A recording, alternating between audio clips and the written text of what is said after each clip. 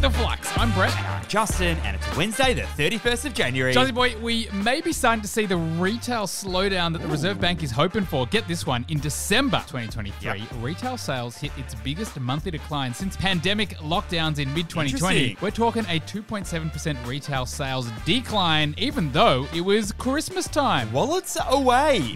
Now, Flux fam, this month in the Flux Academy, we're speaking about the best ways to kick off the year on a high. Yes. It's the last day of this month, and if you haven't got the Budget Bible, which helps you break down your spending, your saving, and your net worth, now is the perfect time. So make sure to download the Flux app and check out the Academy. 3 worthy stories today, Jazzy boy. Let's do it. For our first, Sara Lee, the famous frozen dessert brand, has been saved from administration by the former owners of Darryl Lee Chocky. Yes, that is probably the best news I've heard all week, so tell me more. Well, Sara Lee is the iconic frozen desserts brand that started up in Chicago in the 1930s before landing in Australia in 1971. And B-Man, since then, the brand has become an icon in Aussie households for its famous cheesecakes and its pies as well. Now, after going through a few owners like McCain Foods and a private equity firm, South Island Office, Sara Lee fell into administration last year. And many customers were worried that their French vanilla cheesecake would never touch their lips ever again. But now it's been rescued and bought out by the former owners of Darryl Lee. And they reckon after their success with Darryl Lee and VIP Pet Foods,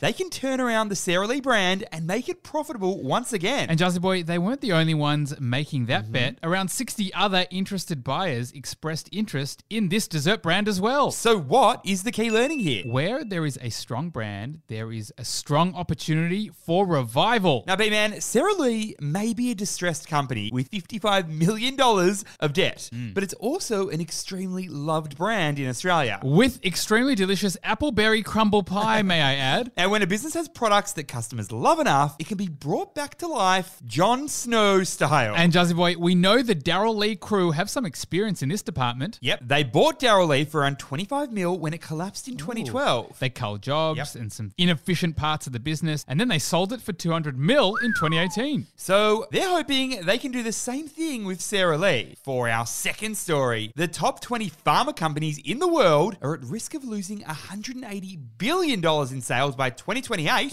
according to a new EY report. That is a whole lot of pharma pills, Jazzy boy. So tell me more. All right, B-Man, we know there's a whole heap of big pharma companies around the world. We're talking your Mercks, your Pfizers, your Johnson & Johnsons, and plenty more. And when these companies develop a successful drug, it's like striking rich in the lottery. In fact, Jazzy boy, it's arguably even better than that. Some of these drugs generate $30 billion in sales each and every year. That $200 million lottery has nothing on that. Peanuts. But now, Jazzy boy, many drug companies are facing a potential loss of tens of billions of dollars in sales between now and 2028. Yep, a new report by EY believes the top 20 pharma companies will lose $180 billion in sales due to patent expirations. Yeah, we're talking drugs like Keytruda and many other drugs that are hitting the patent cliff. So what is the key learning here? The patent cliff refers to the expiry of patents for a company. You see, B-Man, when a pharmaceutical company releases a new drug, they create a patent over that drug. And in the US and here in Australia, that patent lasts for 20 years from the date that it was filed. And that means no other company can sell that drug for 20 years. But when this patent expires, it opens up the door for competitors to sell copycats of those very drugs. Often at a much lower price. And Jazzy boy, when there is a cheaper generic drug on the market, it typically causes revenue to fall for drug makers. Here's the thing though, B-Man. Patent cliffs are unavoidable for pharma companies. So their goal is always to kind of replenish older top-selling drugs with new ones that they hope will offset the loss of the patent. And if they don't manage to do it, they can face a huge revenue hole. For our third and final story, Godfrey's, the Aussie vacuum cleaner retailer,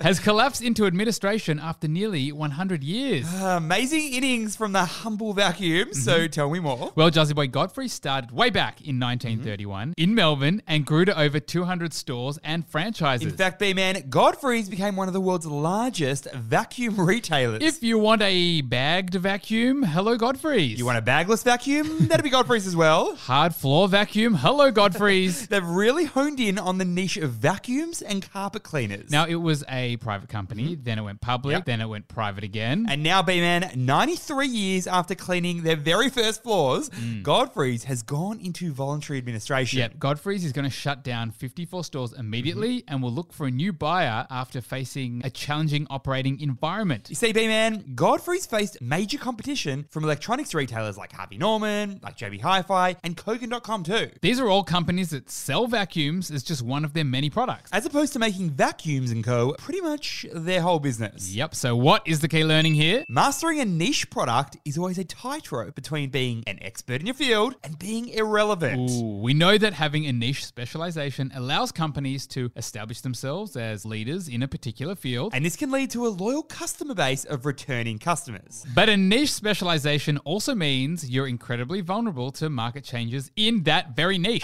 Think EB Games. It can make that company a little vulnerable to shifts in consumer preferences. Or technological advancements. For example, Jazzy Boy, when stick vacuums became all the rage back in the mid-2010s, Godfrey's didn't adapt as well as it could have. 50% of all vacuum sales were stick vacuums by 2018, but Godfrey's had less than 1/3 of their sales in stick vacs. And Jazzy Boy, for a company that specializes in a niche, you need to be across the latest trend. Flux fam, if you want to get your budget on track for 2024, the best place to start is in the Flux Academy today. Now, that is if you want to get your budget on track. If you're someone who's anti having a good budget, then maybe it's not for you. So if you don't want to learn how to spend, save, and learn about how to be responsible, then don't check out the Flux Academy this month in the Flux app. Thanks for listening, and we'll see you on Friday.